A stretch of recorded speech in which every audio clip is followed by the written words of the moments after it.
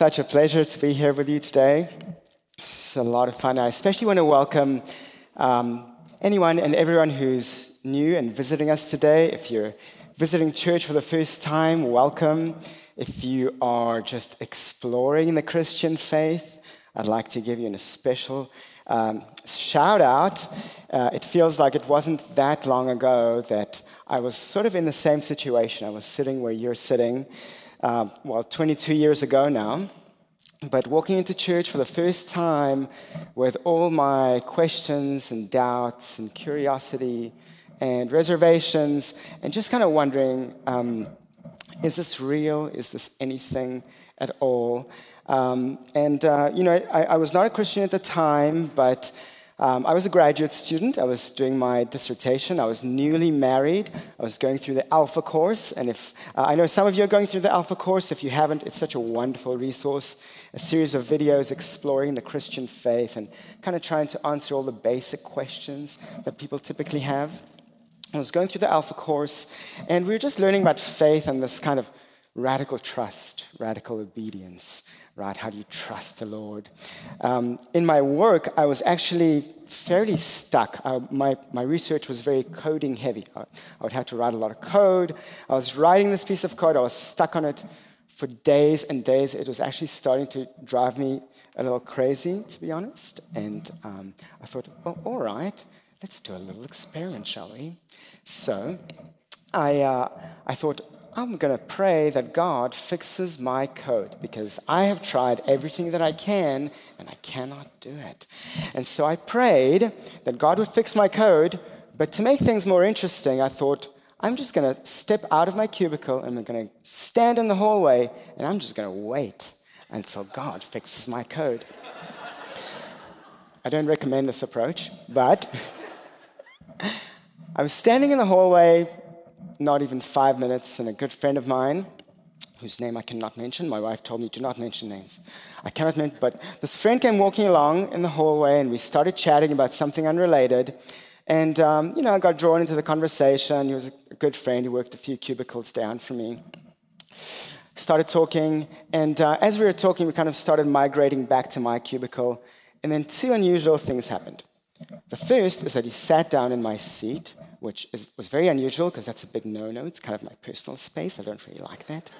But he sat down there, and as we were chatting, he was looking at me, and he was looking at my monitor, and he was looking at me and looking at my monitor. And at some point, he just kind of stopped.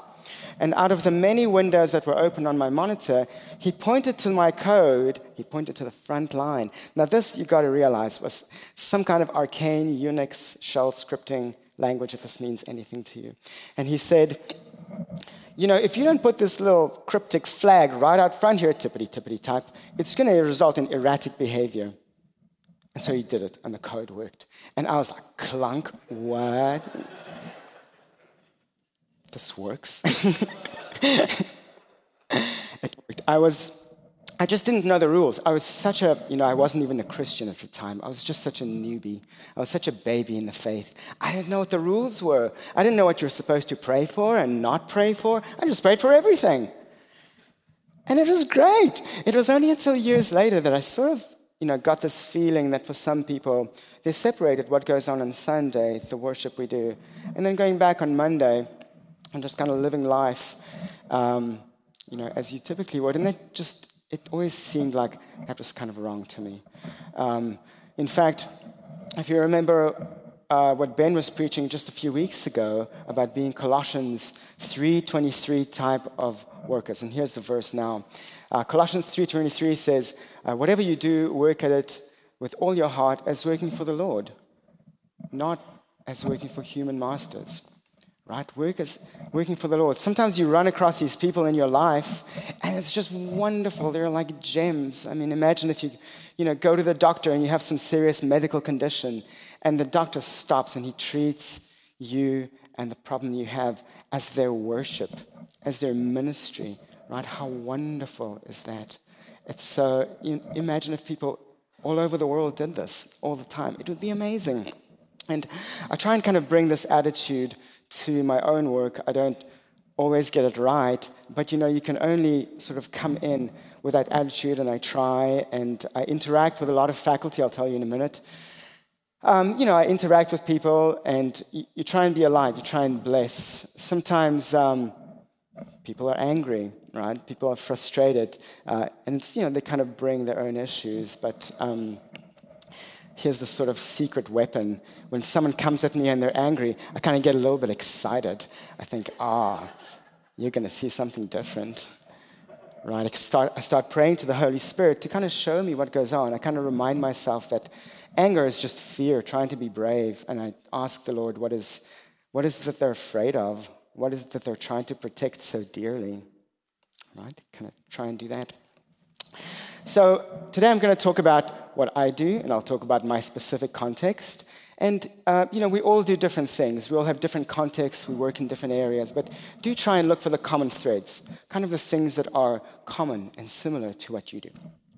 So with that said, let me tell you a little bit about my job. As Ben mentioned, I'm a faculty at UCLA. My main area is space physics and machine learning. I have a group of students and postdocs and researchers. I'm also the head of my department, what they call the department chair. I'm also the director of the UCLA Space Institute. So I kind of wear a lot of hats. I interact with a lot of our senior administration. I interact with students. I kind of cross the gamut. And so what is it that I do? So if we can have a slide, this is what a lot of my friends think I do. So, sage on a stage, I speak, my students and postdocs, listen enraptured to every word I say. Then there's Einstein, smoking a pipe, thinking deep thoughts. Elbow patches are vital for this exercise, to think deep thoughts. Richard Feynman standing in front of a blackboard full of equations, just spilling wisdom all over the place, and, pondering the deep mysteries of space and the universe. I wish that were true. The reality is more like this. Top left, Zoom meetings, many Zoom meetings. Occasionally, Zoom meetings turn into in-person meetings, and so those can last a while. So there are many, many interactions, Zoom meetings, in-person meetings. When I'm not in those, I'm in the right side, where it's just like, frantic things. There's 100 emails, and I got to do this and this and this and that and that, and there's 1,000 things that pull at your time and your to-do list. And occasionally, there's a moment to speak to students in my group, and time to do some work on my laptop. And so that's the environment. That's the day-to-day. I mean, the day-to-day is not, it can be a bit of a scramble. It can be a bit of a hustle. It's the environment. For all the good things about academia, and don't get me wrong, there are many wonderful things. Higher education is still a fantastic engine for upward social mobility. Right? Students that come from disadvantaged backgrounds can really soar. I mean, they can do so well. And there are wonderful things about it, but there are some things about it that are fairly negative. And those things are mostly having to do with it being a very competitive environment. The faculty, the researchers, the students, they're all vying for kind of that big attention, those big discoveries, the nature papers, the headlines in the newspapers. The environment, maybe the common thing with many of you is that it's a very achievement-oriented environment. Not necessarily financial, but status, attention. It's an achievement-oriented environment, and that can have a toxic side. Right? What are the toxic sides? People work a lot. It can be, there's a tendency for workaholism. Some of my colleagues, I will tell you frankly, have a 70-hour work week as a baseline. That's just when they're not busy, right? And so with that, come sacrificing relationships, health, your faith, your well-being. There can also be high rates of burnout, both of faculty and students. And that's kind of like what happens when you sacrifice everything for this goal of achievement, right? I think that's a fairly common thing in some of these industries. There's also a lot of fear. Our next slide here shows a wonderful table. If you can't read it, the green says people who get imposter syndrome. You guys know what imposter syndrome is? I've got a little definition here. It's the inability to believe that your success is deserved and has been legitimately achieved. That's imposter syndrome. You believe you're an imposter. You're just kind of like trying to pretend everything's cool, and hopefully nobody finds out that you don't know anything, you shouldn't really be there, and you don't belong. That's imposter syndrome. The green is people who get imposter syndrome, right? It's a little fraction of the pie. The orange is other people who get imposter syndrome, and the blue is everyone else who literally also gets imposter syndrome. We all experience it. And why is that? Why is it that everyone has these tendencies to overwork, tendencies to have imposter syndrome, right? What's driving it? What's driving it is that there's a lot of fear underneath. When you peel back the layers, and you don't have to dig very deep, there's a lot of fear underneath. And the fear goes something like this. Without your achievements, who are you? Peel back all the stuff on your CV. Without your accolades, without your fancy position, without your medals and awards, who are you? Right? That's the fear. Take a step further. Are you worthy of love?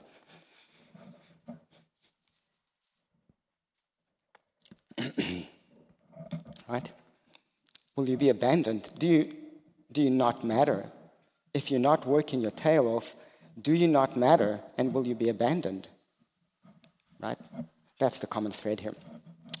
So today we're going to talk about what I do, my particular environment, my context, and I want to specifically talk about how do you survive, how do you thrive, and how do you kind of reflect God's light and glory in that kind of a very achievement-oriented environment. So before we go on, let's have our reading. The reading today is taken from Matthew chapter 5, verses 14 to 16. You are the light of the world. A town built on a hill cannot be hidden. Neither do people light a lamp and put it under a bowl. Instead, they put it on its stand, and it gives light to everyone in the house. In the same way, let your light shine before others, that they may see your good deeds and glorify your Father in heaven. This is the word of the Lord. Okay. Be the light, right? I love this. This passage comes from a larger kind of, the context is that Jesus is giving the Sermon on the Mount, Matthew 5 through 7, some of the just wisest and most profound words you'll ever read, right? That Jesus is just kind of laying it out there, and sometimes it's difficult, and sometimes it's, be the light, and sometimes it's be the salt, and if you lose your saltiness, you get thrown out, right? It's sort of, this is how you know it's truth, because it sometimes feels a little uncomfortable. It sometimes rubs you the wrong way. And Jesus says here, be the light. And why is that? The light is to glorify God, right? It's to reveal. The light is for others, to be a light that reveals to others, right? Ben preached a few weeks ago that it's not exactly that we're full of light, that we have all this light and we're so amazing. It's more like that when we position ourselves to face God, we're like mirrors. We reflect the light that God has, right? We're reflecting God's glory. And that's what he means by being the light. So my point number one is to be the light. Be the light wherever you are. This picture here is very cool. Let me tell you a bit about it. This summer, my family and I were very fortunate. We went down to New Zealand in July. We saw the FIFA Women's World Cup, which was awesome. We went down to Hobbiton, where they filmed The Lord of the Rings and The Hobbit. And we got to do this thing. This is called the Waitomo Glowworm Caves. And the way it goes is the bottom there is a river. And so you get into a boat with a whole bunch of people, and they paddle you out ever so slowly into this cave. And within a minute, it gets dark. It gets super dark. It is like the darkest dark you've ever seen. It's so dark you can't see your hand in front of your face. And another minute after that, as your eyes start to adjust, this magical thing happens. The whole ceiling starts to light up. And these are little glowworms. You see, this is a real picture. It's just a long exposure. These are glowworms. These are the tiniest little lights. You'd never, ever see them except when it's so dark. If you had to light up a match in that cave, it would look like a tractor beam. It would be so bright. And what is the point? The point is, in an achievement-oriented society, there's negativity, there's darkness. Even the brightest, even the tiniest little glowworm light, even the tiniest little match is a huge light in that environment. Right? Wherever you are, especially if you're in an environment which is dark, you are the light, right? You are the little match. The darker it is, the brighter you shine, the more important it is that you be there, right? So shine brightly. And sometimes it's difficult. Sometimes there is darkness, and we'll talk about what to do to gird up for that. So be the light. The next point that I wanted to make is I'm going to take a step back into the world of science. And so my next slide, I want to tell you a little bit about a fun little experiment. This was done in the 1970s, a guy called Mark Lepper. This was at Stanford University, and what they do is they have a little child care center there. It's called the Bing Children's Center. You enroll your kids. It's a wonderful place, but they do experiments on your kids. So one of these experiments went as follows. The researcher, Mark Lepper, identified a whole bunch of kids that enjoyed drawing and coloring in. And when you leave stuff on the table, they would naturally just sit down and just start drawing happily. And so he divided these kids into two groups. The one group, they just left alone. That was the control group, and they just enjoyed coloring in, and they just did their thing, and it was glorious. It was wonderful for them. The other group enjoyed drawing just as much, but they started getting little rewards for it. Little gold stars, little motivational things, little trinkets, like little rewards, little prizes. So they did that for a few weeks, and then they came back, put all the kids together again, gave them all their drawing materials on the tables. The first group, who was just doing their drawing because they loved doing their drawing, just sat down as always, enjoyed themselves as much as ever. The second group, who started getting the gold stars, were not interested anymore. They weren't interested. The motivation had changed. Okay, this is the difference. Mark Lepper was very famous because he discovered the difference between intrinsic motivation, doing something for the love and the joy of doing it, enjoying the grind, the activity, right? The doing it, versus extrinsic motivation, doing something because someone else is going to give you something, a star, money, status, recognition, approval. Extrinsic versus intrinsic motivation. Neuroscientists have a much better understanding of how this works now. It has to do with two neurotransmitters. One is called norepinephrine, another one is called dopamine. Norepinephrine is like a stress hormone. It gets you out of bed, gets you motivated, gives you a little bit of a push in your day. You do what you got to do. Dopamine gives you kind of the pleasure, the satisfaction. The question is, what do you attach? What is the dopamine attached to? Is it attached to the friction, to the grind, to the activity itself? Or is it attached to the reward? And many of the top performers, sportsmen, musicians, top performers have discovered that attaching your dopamine release to the reward is bound to fail. It is to the grind. It is to the activity itself. And so how do we use that to be Colossians 3:23 Christians, right? How do we do that? We think of our motivation for work.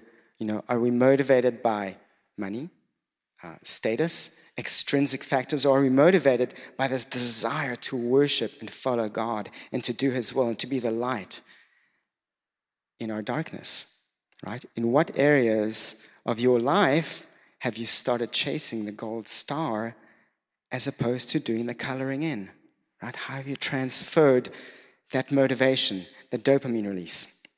And how do you get back to being Colossians 3:23 Christian? All right. The second point that I want to make is to grow your roots. And what you see there is an iceberg. And when you take a boat out in Alaska or such, you will see the iceberg. But what you're actually seeing is only 10% of the iceberg. You're just seeing the top of it, right? That very, very top part, that's the visible part. That's the part that's beautiful and it shines. But that part is only possible because of the bottom part, the hidden part. There's 90% of your iceberg, virtually, almost the entire iceberg is there under the water. It's invisible. It's hidden. You can only see the top part because the bottom part exists. And our faith life is like that. If we're going to be a light in our work, if we're going to be a blessing to others, if we're going to be Colossians 3:23 Christians, we have to work on our bottom part. We have to grow our roots. right, in order for us to be effective. So why do we do this? Why do we even do this? Like, why would we want to be a light and to tell people that we're Christians and want them to follow Jesus in the first place? I want to turn a little bit to John chapter 15, and I think he gives the answer here.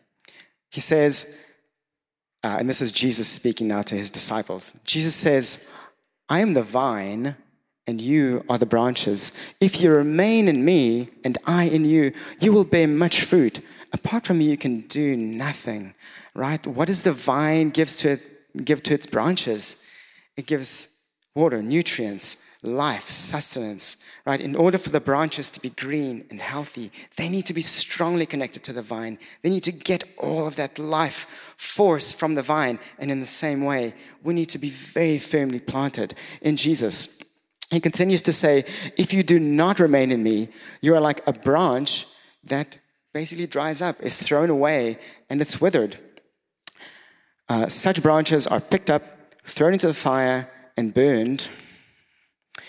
If you remain in me and my words remain in you, ask whatever you wish, and it will be done for you. And then he goes on to say, this is to my Father's glory. So we come back again to the Father's glory, that you bear much fruit, showing yourselves to be my disciples. As the Father has loved me, so have I loved you. Now remain in my love. If you keep my commands, you will remain in my love, just as I have kept my Father's commands and remain in his love. And I've told you this so that my joy may be in you and that your joy may be complete. We do all this so that Jesus' joy can be in us and our joy can be complete. And it's not a joy that's attached to extrinsic factors, to salary, to status, to gold stars. It's a joy that is attached to God's will, to working as worship, to righteousness. Right? It's an intrinsic joy that we follow God. And that's why we do this. So this is essentially what we've been talking about this entire series. Right? It's how do we do our work? How do we worship? How do we gather and scatter? Right? We gather together in groups and communities. We pray for each other. We strengthen each other. And then we scatter and we're out. And we're little tiny glowworms in the cave. We're matches, like we're lights in the darkness. If you're new to Christianity and you are thinking about how do I grow that invisible part, my hidden life with God, I'd like to offer a couple of thoughts. So it's fairly simple. You read a little, right? You can read a book of your Bible, and you can just read a little tiny bit, maybe just a minute. Read a little, right? You pray a little, tell God all your needs. And the third part is you just be still a little. You listen a little, right? That's the hidden part. This is where God gets to tell you about you. This is where God gets to tell you about his desires, how he sees you. And it's not something that you can just read or understand with your mind. It's something you need to experience. In fact, I'd love to do this together, if you don't mind.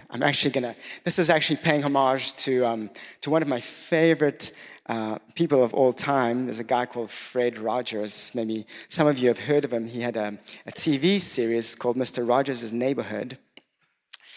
Fred Rogers actually trained as a minister, I believe, a Presbyterian minister. But in the early days of TV, he kind of saw that TV was being misused. It was violence. It was indignation. People were throwing pies at each other. And he said, why are we lying to our kids this way? We're giving them such a weird, distorted image of what life and reality are like. Why don't you create a show just for kids? And in fact, no one was doing a show for kids in those days because that wasn't marketable. In fact, if you see documentaries about him, they say, think about all the good elements that make good TV. Excitement, variety, action, speed. Think about all those things now. Do exactly the opposite, and you'll get Mr. Rogers' Neighborhood. Right? And his show, one of the most successful of all times, ran 33 years, over 900 episodes. He got numerous awards, Presidential Medal of Freedom. He was a commencement speaker in multiple universities. Something that he liked to do during all these fancy speeches was to take a minute of stillness, just this island in time, to just be still, to be quiet, to listen. This is a person that allowed himself to be used by God, and God did such incredible things through him, right? More than a minister, more than a TV personality. He was someone that brought together his faith and his work. He was used by God. He had an incredible impact. He spoke to kids about their deepest needs in a very simple yet dignified way. So I would like to work on the 90% of our iceberg and take a minute where we experience the Holy Spirit. And the way this is going to work is I will pray and invite the Holy Spirit in. I invite you to please put your phones down and not worry about that. I sometimes check my phone. This is more of an anxiety response because I think I'm missing something important. But in the next minute, I promise you that you won't. I invite you to lay your anxieties aside, and I invite you to just be open and listening to the Holy Spirit, because he will speak to you. He loves to speak to you. So I will pray. Come, Holy Spirit. Come, Holy Spirit.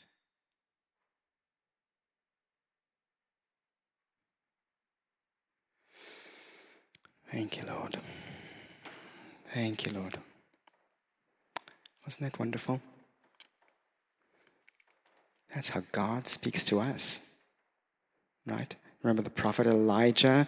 There was all this stuff. He was looking for God in the fire and the earthquakes and the storms. But it was in the still small voice. God was just like, hush down, be quiet.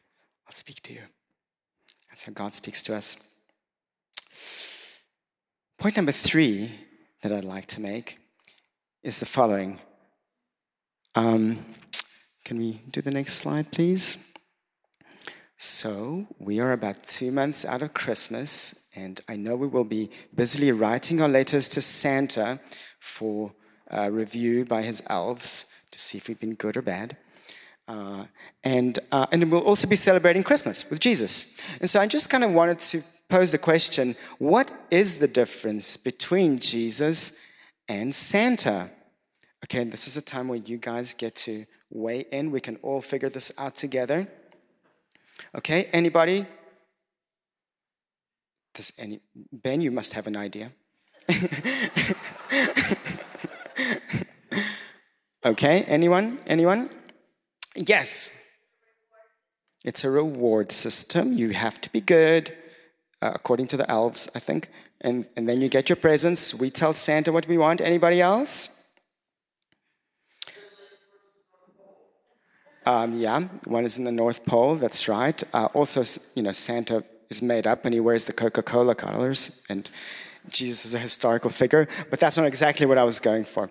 I think it seems to me like the main difference is, for Santa, we tell him what we want. We say, Santa, these are the things that I want. These are my presents. I've earned these by being so good. This is what I want, Santa. Not so for Jesus. We don't tell Jesus what we want. We tell Jesus, may your kingdom come. May your will be done. May I do what you want. Here are the 2 most powerful words that I know to be a light in the darkness to transform the world. Here are the 2 most powerful. It's a 2-word prayer. It goes like this. Use me. Right? Use me, Lord, and mean it. And you just wait and see what the Lord is going to do. So Ephesians 3:20 says, I pray that out of his glorious riches he may strengthen you with the power through his Spirit in your inner being, so that Christ may dwell in your hearts through faith. And I pray that you, being rooted and established in love, may have power together with all the Lord's holy people to grasp How wide and long and deep and high is the love of Christ. And to know this love that surpasses knowledge, that you may be filled to the measure of all the fullness of God. And to him who is able to do immeasurably more than all we ask or imagine, according to his power that is at work within us, to him be glory in the church and in Jesus Christ throughout all generations, forever and ever. Amen. The point is that when we submit our lives to Christ, when we say, use me, you have no idea what God can do. You cannot even imagine, according to the Bible, you cannot even think or imagine what God is able to do with you. I don't think Fred Rogers had any clue of what God was going to do when he said to God, use me. The first part of that, if you notice, is that Paul writes, I'm praying to the Holy Spirit that you can even understand how much God loves you. You can't understand this by yourself. I pray that the Holy Spirit gives you an ability to even understand that. That's what I mean about growing your roots, right? It's about working on that 90% of your iceberg. I pray that God gives you an ability to understand, that he gives you the Holy Spirit, that you can understand, and out of that, God will launch you. He will use you in a way you cannot even imagine. Quick story before we wrap up. This is kind of funny. I was in South Africa about 15 years ago. I was doing a lecture tour for the South African National Space Agency. My host took me all around. I did a big lecture, one evening. The next day I was leaving, and I had my stuff all packed in the car. It was a rental car. As I was leaving the space agency, there was a room of about a dozen people, and I kind of poked my head in. I meant to say, thank you for having me, goodbye. What I ended up saying was, is there anyone I can pray for before I go? And I was like, ooh. Did not mean to say that. How do I backpedal out of this one graciously and go to my car? And before I could do anything, a young student raised his hand. There was about a dozen people in the room, all scientists. I mean, I have no idea about their faith background. And he said, I have multiple sclerosis. Could you pray for me, please? I'm in the hospital often. My vision is going. I have a lot of plans for my life, but I'm not actually sure if I can make these plans just because of my condition and the way it's going. And I thought to myself, oh boy. So, in for a penny, in for a pound. I said, all right, everyone, gather around. Put your hands on him. We're going to pray together. And I did get some confused looks, I must admit, but they did it. It was great. So people put their hands on. I invited the Holy Spirit, just as I did. I did my best listening that I could, but I did not get anything. I prayed by the authority that Jesus has given us in the Holy Spirit, and I commanded the disease to leave. I said, how are you feeling? He said, no change. I said, okay, thank you for your honesty. I said, can we pray again? Sure. So I, again, commanded by the power of the Holy Spirit for the disease to leave. Asked him how he's feeling. He said, no change. I said, okay, one more time. So we did it again. Prayed again. Power of the Holy Spirit. I was like, come on, I'm giving it all I got. Come on, Holy Spirit, do it. And so I asked him, how are you doing? He said, no change. I was like, okay, thank you very much. I'll be going now. So I left, and in my shame, I went out to the parking lot and kicked the tire of a car. But, I have things to work on, that's for sure. And interestingly enough, the host that was having me there came out and he said, I think you're doing the right thing. I think you're just being faithful. I think that's what you're supposed to be doing. And I was like, wow, brother, you have a better understanding of this than I do. But the cool thing is that about a year later, the student emailed me and he said, I used to go to the hospital once or twice a month, pretty bad. And in the past year, I've been back once, not even related to my multiple sclerosis. So, something happened, although at the time, I didn't think that anything was happening. And it's just not us. When we say to God, use me, it's his thing. We are just there, to be his hands and his feet. And so I'll conclude with that. Right? How do we be used? How do you be used? Number one is just be available. just be open, be available. God will use you, I promise. Be the light and the salt, be the truth wherever you are, and just know that you're truly and deeply loved. Right? I'm going to finish with a quote from a song by Fred Rogers, and it goes like this. It's you I like. It's not the things you wear. It's not the way you do your hair, but it's you I like. Amen. Be blessed, you guys.